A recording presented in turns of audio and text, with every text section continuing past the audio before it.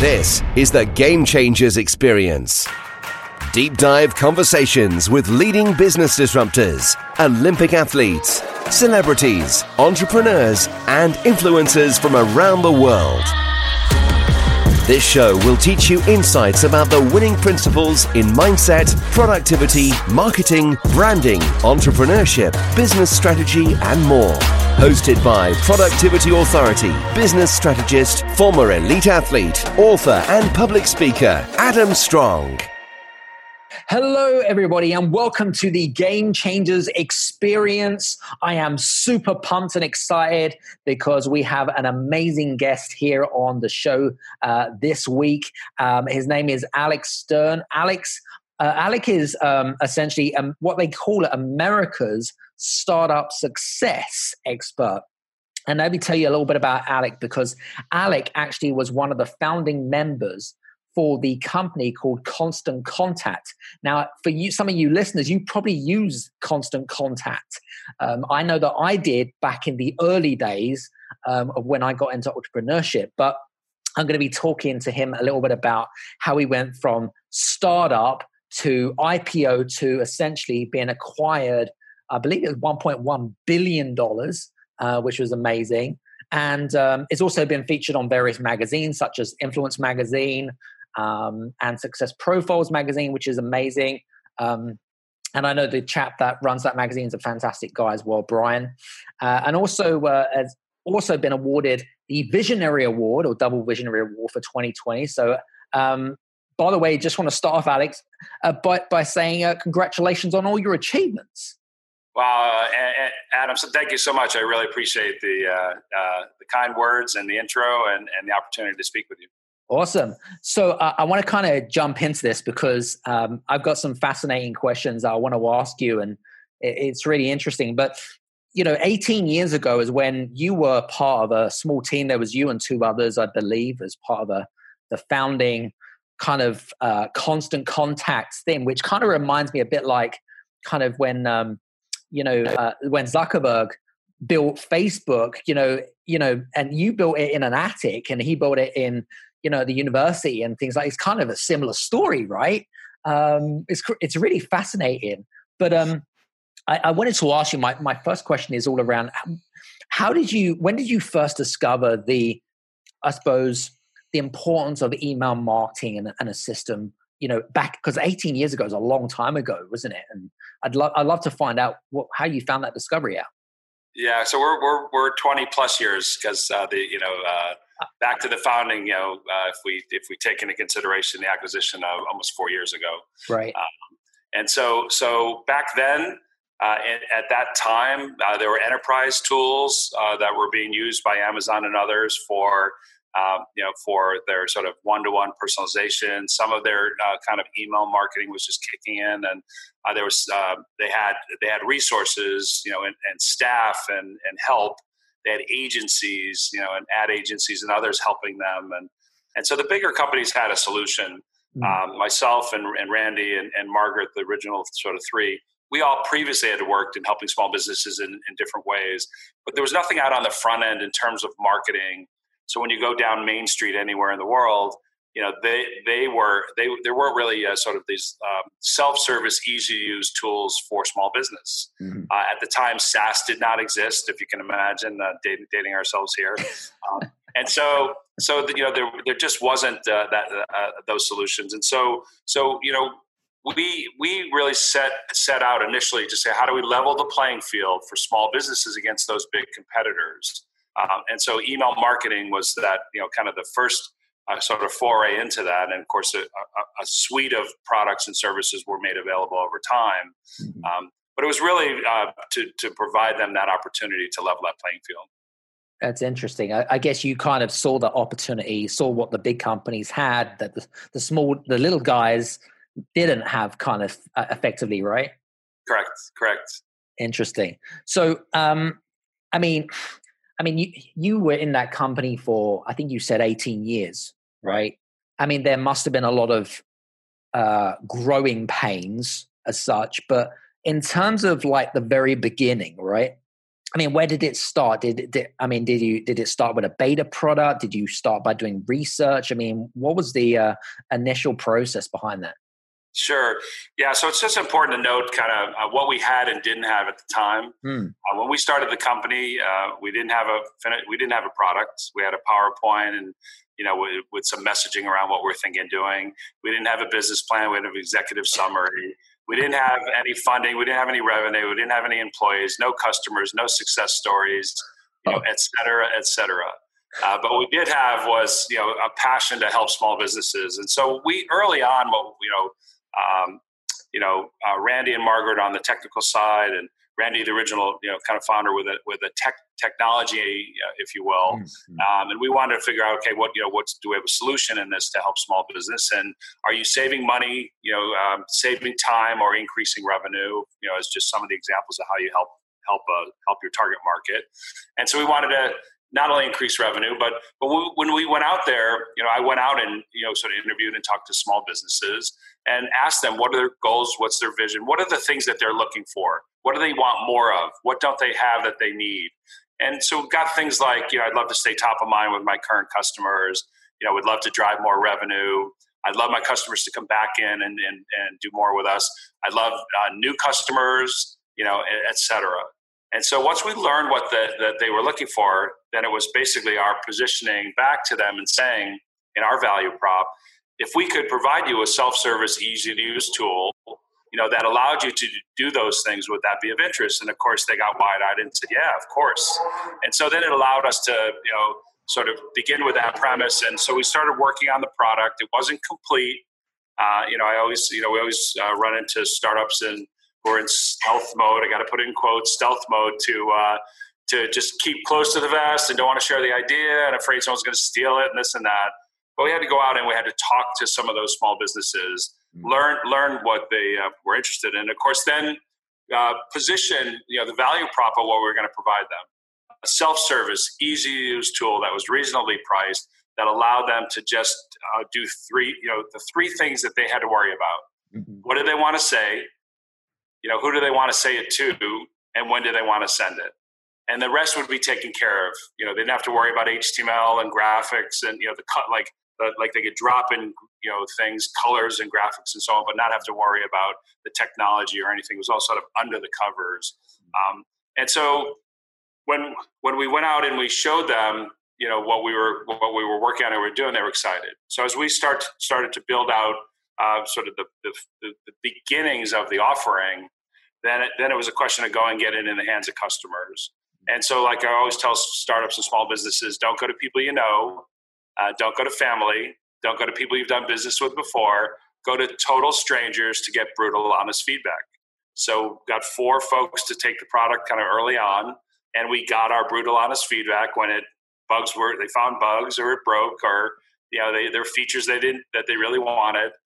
And that was great. That was just helping us frame exactly what we needed, hearing it directly from our target market. And so we were able to continue sort of working on it and bringing out the product, to that initial sort of group of our target market. How did you fund the project? Was it on like a shoestring based project, or did you go to the bank? I mean, how did that work? Well, we all didn't take salaries, and we were sort of self-funded, if you will, and in creative ways to get the things we needed. We were scrappy, like you need to be, and I just remember we needed monitors and computers for the engineers. That we were bringing in some interns and some other folks, and I just tapped somebody who was a large distributor at the time for those systems that we needed. And I just said, hey, do you have any, scrap or kind of used things that we could borrow? And so next thing you know, we got 10 new systems showed up on the doorstep. And I'm like, is this a mistake? Like, I thought we'd just get something that you didn't need anymore. You're ready to sunset it and want to just borrow it, He said, he said, I called, we do a lot of business with them. I called the vendor and we shipped you some new stuff. And wow. So in the end, just to finish that story, he wrote it off and let us keep it.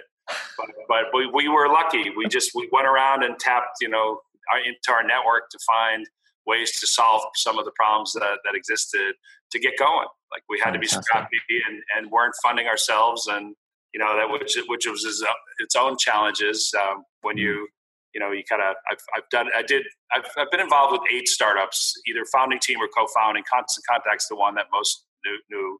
So I had a few others prior, and then some after. But the key thing was that we were all in. We loved the idea. We were passionate about what we were able to get going with, and then saw our target customers' excitement with what we're working on, and so that gave us the fuel to go when there was not going to be sort of money in hand initially. Love it. In terms of like the growth, though, was it like? I mean, what was the curve like? Was it like a straight curve up? I mean, how was the curve? Was it like bumpy and roller coaster ride, or what? Yeah, so I guess it would be a flatter version of a hockey stick initially. So it's not at, I think, a 45-degree angle, but it was a little bit less in degrees. And so initially, it took us a couple of years to really kind of get our arms around exactly what we were doing. We got those 4 customers sort of on board. We started to bring in a few other folks who were soft circling some money, for actual investment.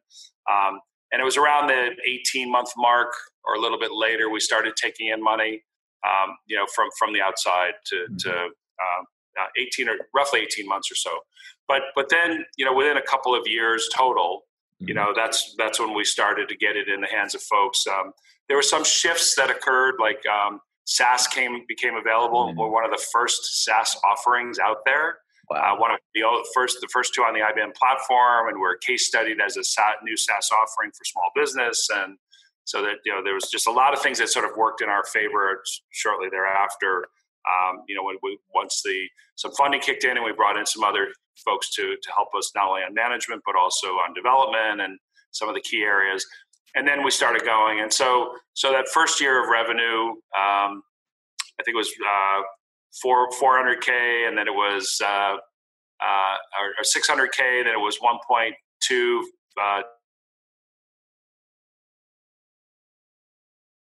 4.8, roughly doubling kind of annually. And then it started to kind of grow from there.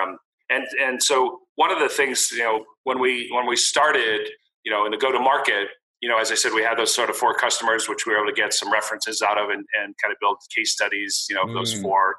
And when we started, we were 100% channels. We had partnerships, alliances, strategic partnerships, just channel partners that had access or were in front of our target market customers of the very small businesses on Main Street. And it was through them that we were getting exposed in. And so our strategy for scale and the secret sauce was being 100% channels. We didn't have the funds yet to be doing our own marketing and to drive our own business. And it was too early for the kind of referral effect where someone telling someone else, or they see someone using something and they like it too. When your base is really small, when you go from 1 customer to 2 and double, doesn't have the impact. And then, if you wow those and you create excitement with those 2 people and they tell 2 others, you go to 4. Like it's slow going. That flywheel is slow going. Channel strategy is slow going. And so we just needed some time for that to sort of catch up and then, be able to sort of take off from there. So it was very, very, very strategic. Yeah. Were these like strategic partners, or were they kind of like strategic alliances? Because or was it like, you mentioned about people that have access to maybe entrepreneurs. Were they types of people, and then you give them like a kickback? I mean, how was that? Yeah, so this could be its own show. It's because just my background in several of the companies prior where we had success, the channel strategy was the answer for scale. It was here as well. So this is, I don't want to just keep it just solely about Constant Contact, because this has been proven and tested through multiple successful companies where there's been other IPOs and acquisitions as well. But the key thing in the channel strategy was where is your target market hanging out? We heard early on that no one sells to small business, no one's walking down Main Street. The answer is not hire another 100 salespeople. And so channels allowed us to get in front of our target market. And those come in all different sizes.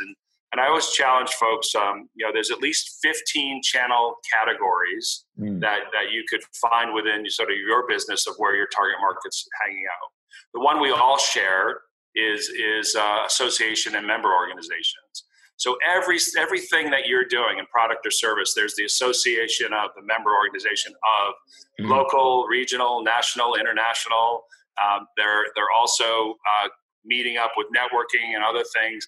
And if you can get out there and get in front of them and share best practices and some thought leadership and show them how the target market could succeed at growing their business, they're all ears. And they'll get you in front of the target market. So that's just one of like 15 categories. But there are big ones and small ones, and there's local, and there's trusted resources that walk into your target market every day and help them with things. In case of small businesses, it's marketing consultants, marketing agencies, small business consultants, web developers, PR and communication firms, etc. There's a whole slew of ones that are in there and can influence a small business around decisions they make to advance the business with things like marketing. And so initially, to the point that you raised earlier, we were new in the space. We were new to a small business. We were in the 15% of new companies that, like Uber and Facebook and Airbnb and so on, that are different, unique, hadn't seen before, versus 85% of the businesses out there are just so creating something. It's already there, but they're executing it better or tweaked it to be a better product or service. And so when you're brand new, your first thing you're doing in marketing, when you are able to do your own marketing, so when we had the funds to do so, is you have to do category awareness, teach them about email marketing, self-service email marketing. People challenged that and said, well, hey, they have an inbox. Everyone has an email account. What do they need this for? And there was a lot of differences, as we all know, using a formal tool for email marketing versus your inbox, and which is, again, another longer story. The key thing is that getting to that target market to understand the category. We ran the risk of competitors, riding on our coattails and getting some of the marketing leverage of that. But once we did category awareness, then we moved to brand awareness, and we're able to promote Constant Contact specifically in that case. And I've also seen it in some of the other ones that I was working on as well. Nice. Very cool. So, I mean, you've had pretty good steady growth. Just would you say that, because I noticed that with a lot of companies, especially with startup companies, is when they have got something like a great product, I mean, you're talking like about a great product, whether it be technology or whatever it might be, is that they go through these cycles of very fast growth. I mean, I don't know if that happened to you, but, it's a bit like there was if we look at WeWork, for example, they went through huge growth and it caught up with them so much that actually a lot of investors ended up pulling the plug on their investments and stuff like that. But did you ever kind of really, was you ever threatened with too much growth, and how did you control that growth? Yeah, I mean, there were some, fast growth brings several challenges, and some are, you get ahead on the expense before you're going to see the revenue. In the case of some of the example you just used and others like it, where they really poured a lot of money in to grow fast. And so that's good. And, we at one point we were taking in funds to also invest in, and even after going public, we announced that for several quarters we were going to invest more back in the business for growth than turning it profitable, cash flow positive and profitable. And so, you get some time to be able to do that. And so there are those growing pains. And I think some of the areas that we sort of don't think about, but they hit us, is things like culture. So imagine if you in a fast growth spurt, you bring somebody in, you train them, and they're all excited to do their day job, and they're an individual contributor, and 6 weeks later, you're talking to them about becoming a manager, and then 6 months later they're managing, and this happens. And so, how does the culture and how does this passion and to help small businesses and delight the customer and all these things that we lived by, how do you make sure that that's assimilated in with everyone. So there are other sort of factors that kick in that need to be taken into consideration with that fast growth. And it's really, can you manage it well? And and do you have a path to be able to get the revenue to catch up? And so, you get a pass and you're allowed to do that, and people accept that both, externally in the industry, and, depending if you're private or public, it's who's really watching you. When you're private, it's your shareholders or your investors or, the venture capitalists that maybe put in money or angel investors. And when you're public, then it's, obviously shareholders and the analysts in the industry and folks that are managing and watching those. So, you have to live into that, and be able to catch up and show that you're in fact going to, there will be that turning point of where revenue will exceed, sort of that expense, and you will go cash flow positive and profitable and so on. So fantastic. I was going to say to you actually, because I know that a lot of our listeners who are entrepreneurs and business owners, and and I respect that everyone's on their all different paths and different journeys and things like that. But preparing a company for an IPO, I mean, tell us about that. What was the preparations behind that? Because that must have been a headache, and that must have taken things to a whole new level. Yeah, so and this part of the story, I would say that in a lot of instances, and in mine in particular, we learned to stay in our lane, right? So we brought in a great management team. We brought an amazing CEO early in the cycle when we were first raising our initial funds. We brought Gail Goodman in, who became our CEO and stayed right through IPO and right through acquisition. And so we had an amazing management team.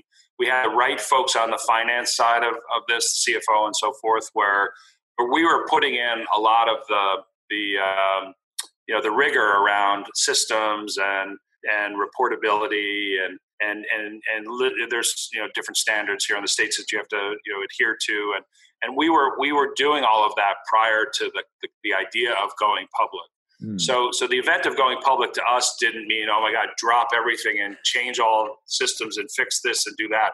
We were smart about having the right people around us to get a lot of those lined up. So there wasn't a big change. There were some changes, obviously, and the biggest thing when you're at that point, you have to be managing expense and revenue equally. Like a lot of times we're just we'll just spend and we'll grow that revenue. Eventually, you're on the hook to manage metrics gives more rigor than you would for private. So there was a lot of things that we had to be in place and continue once you do go public. Then the public eye is on you, and now you have shareholders out there, and you're responsible to perform. So we had a great team that really worked through all of that, and I got to stay the course on creating new pockets of opportunity and working on all the things that.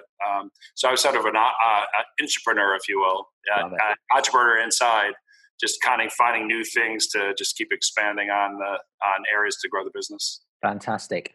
Just out of curiosity, I know that some of the mistakes that I see with a lot of business owners and entrepreneurs is exit strategy. How important is it to have an exit strategy? Do you need one? And is it important to have one at the beginning? Yeah. So when you say making mistakes in terms of exit strategy, then that means that they had one and it didn't work. Right. So I would just say to somebody, you have to have your 3-year, your 5-year vision, and what's your ultimate goal, and more importantly, your intentions, because intentions are actions, and goals, they're sort of sitting out there. It's just really important to be able to have a line of sight to what you're focused on and where you want to go and what you want to achieve. And you got to step back and say, what are we doing today? And all day, what are we doing to get us there? And celebrate the sort of the things that you're doing today that are moving you closer to achieving that. And I think what happens is, I talk to a lot of startups, and they're just getting going, and they're saying things like, well, I envision that, 5 years we'll sell, and we're going to sell for X.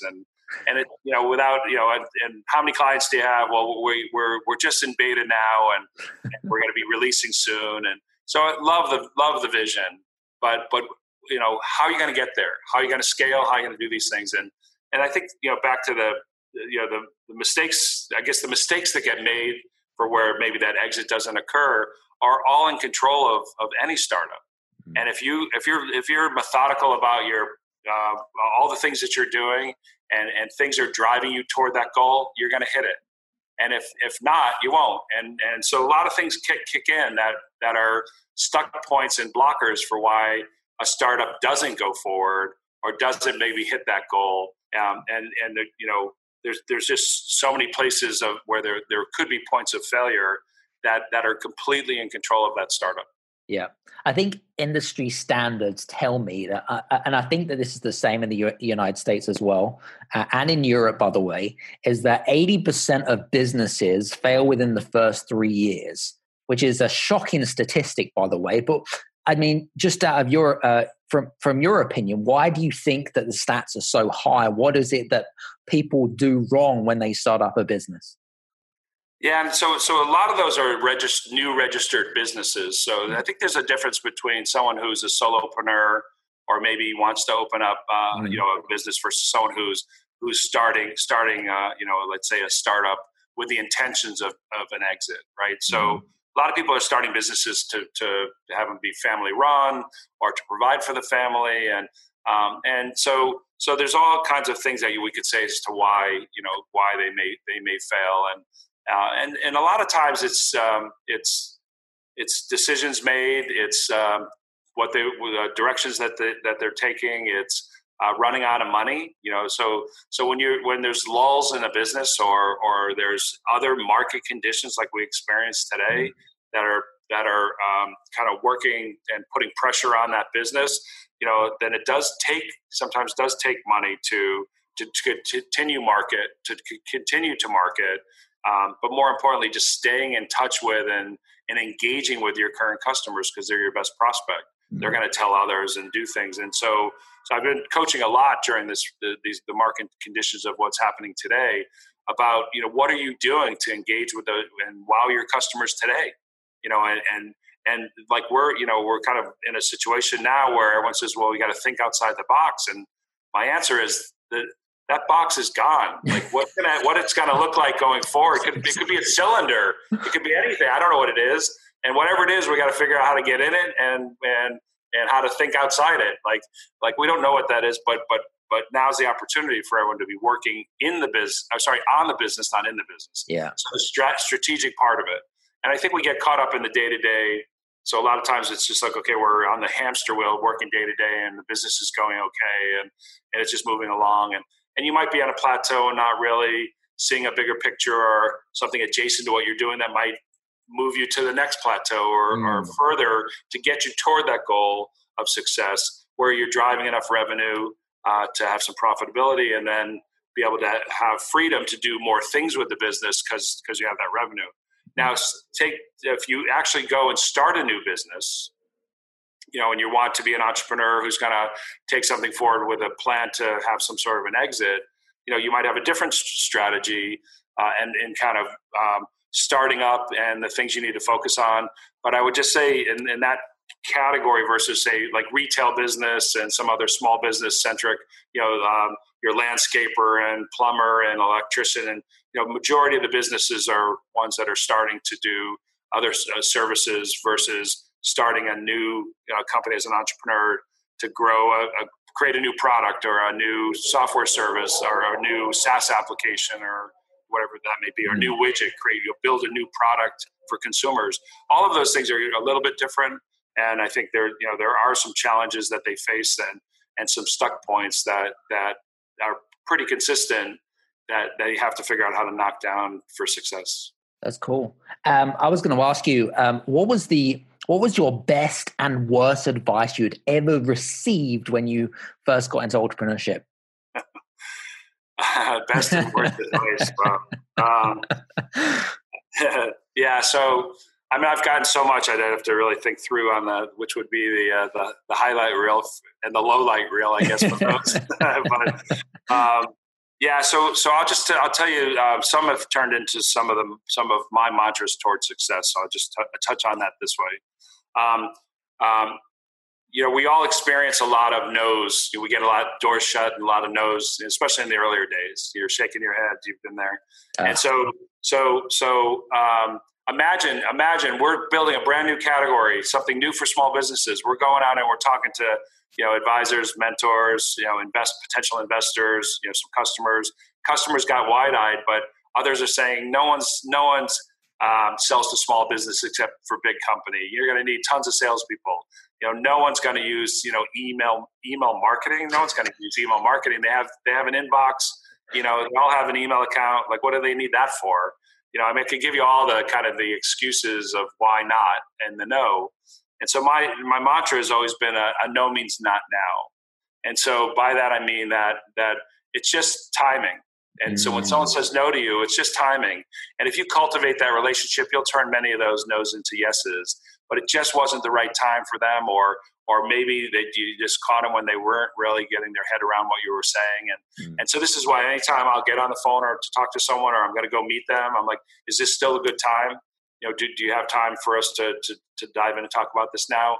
And I've walked into some potential investors and they're like, what, we just had something blow up in the portfolio that we really are kind of, got to get our heads around. I'm like, would you want to maybe reschedule? I'm totally fine to come back. No, that would be great.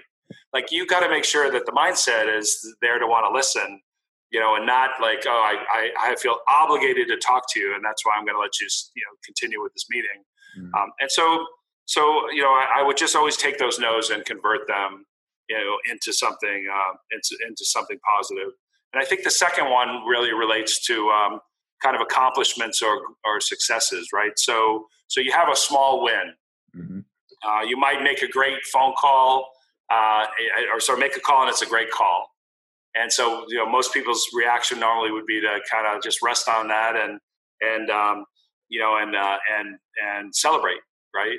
And so my mantra there is that accomplishments are something to build on, not rest on. So if you have that great call, pick up the phone and make another call, because the energy that you had from that first great call is going to carry through the second call. And then you have a third call and a fourth call. And at the end of the day, celebrate. And so build on that momentum. And we often, if I take a minute on this, we often lose sight of putting our best foot forward. So sort of the third thing wrapped around what I just said is look big, act big, become big. And then another mantra of mine. And this is around perception. So in the earliest days of your business, I'll ask an audience, show of hands, how many of you have an email address that Gmail, Yahoo, Hotmail, if you're much older, AOL, AT&T, whatever it may be. How many have an email address for your business, you and your business, that ends in Gmail? And 30% of the hands go up. My first point to them is, how serious will anyone take you if you can't spend $5?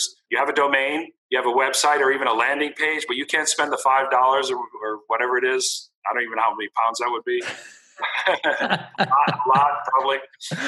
But you can't even spend that to brand your email address. Like, they're not going to take you seriously. Basic things like that. So brand yourself so that you look bigger. Acting bigger is things like, for example, we're all going to get on a call. So, if I were calling you, Adam, to talk about how we might work together or how we might partner up to do more together. And we're going to have these short conversations. Twitter and other things taught us to quick snippet answers, quick little texts, quick little emails. We're all used to that. But you need to put your best foot forward. You need to look big, right? This is about your branding you and the business. So I would suggest you create 5 slides. And the 5 slides are real simple. Who we are, what we do, what makes us unique, what our customers are saying, and how we might best work together. 5 quick slides, it's branded, it looks good. And when we get on the call, I'll say, Adam, listen, I know we're going to chat about how we might work together. I put a few slides together to frame the conversation. Do you mind if I lead the call with those? You're going to say yes. Maybe you won't, but everyone says yes. Come on, man. Absolutely. Okay, perfect. So then I would show those 5 slides, and then you look professional, and it looks like it's not your first time calling someone like that like you as a possible strategic partner. And then when you're done with the call, you create a PDF version of it and you send it. So I'd send it to you. You could share it with others. You could review it later, kind of recall what we talked about. And then the next call is with you and your team.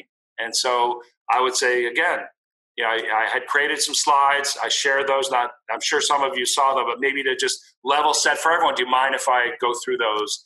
So with everyone to just talk a little bit about kind of the framing of the conversation. And the answer is always yes. So you own these calls, you put your best foot forward, you look professional. Mm-hmm. And so all of these things will drive, and there's more you can do, but all these are to drive you to becoming professional, right? If you act it, you look it, you will become it. And so I just see so many startups that are just they're just not buttoned up in a lot of different ways. And so, even just down to presentation, like, maybe put on a t-shirt that doesn't have a lot of holes in it. Maybe put on jeans that, I know the fancy jeans pay for the rips. Maybe think about just changing the look just a little bit. And so again, it's all perception. Like these, I've had so many when starting a business. When we had 3 in an attic, we went to our first trade show. We worked it. We had branded shirts. We looked great. We ended up getting the best of show. We worked it. They had the name of all the judges on the website. I sought them out in the aisles, chatted with them, said, hey, by the way, I don't know if you had a chance to come over and see Constant Contact, come on over, and worked it. And we got best of show and got a certificate, for it.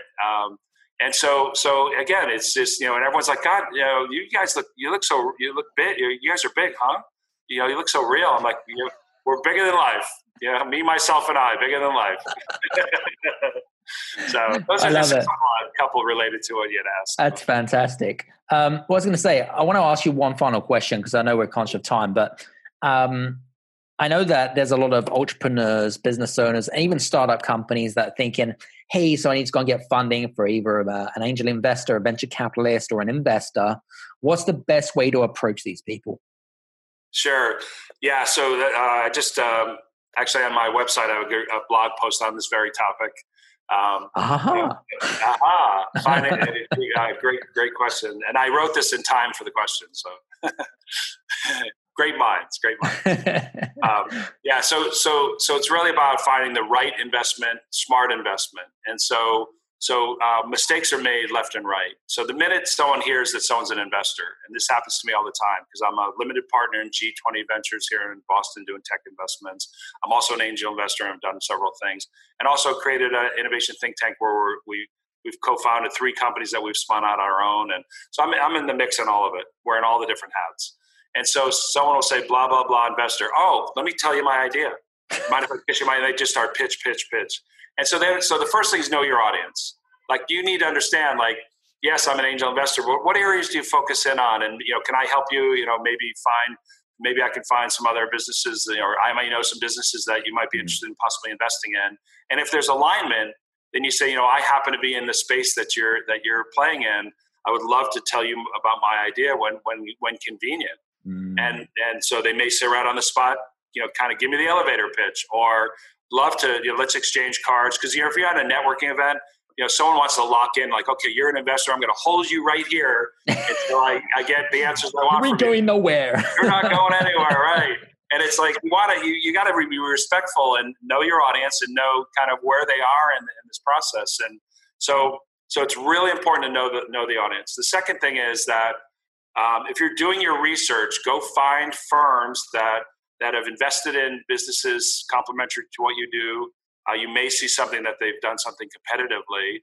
And if it's a long time ago, there may be still a fit, but otherwise they may say, look, we're going to bow out just because we're working on something competitive. Sometimes you don't learn of that until you're in there. If you really get into the sweet spot of who you should be talking to. So go do your research, go look at the partners, go look at the companies they've invested in, and then find a warm lead into the partner within the firm who sits on the boards of the companies they've invested in.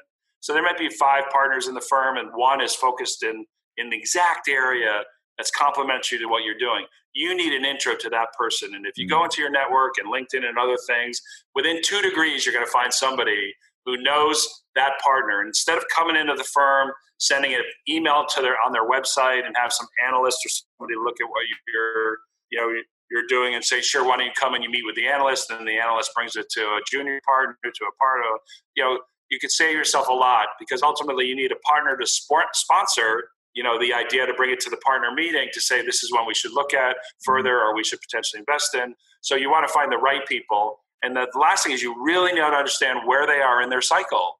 Are they in a ready to write a check cycle? Are they at the tail end of their fund? And all the money that's still left in the fund goes to the past ones they've invested in. So it's follow-on money. Are they in the middle of raising the next fund? And when will they be open to start, taking ideas to want to invest?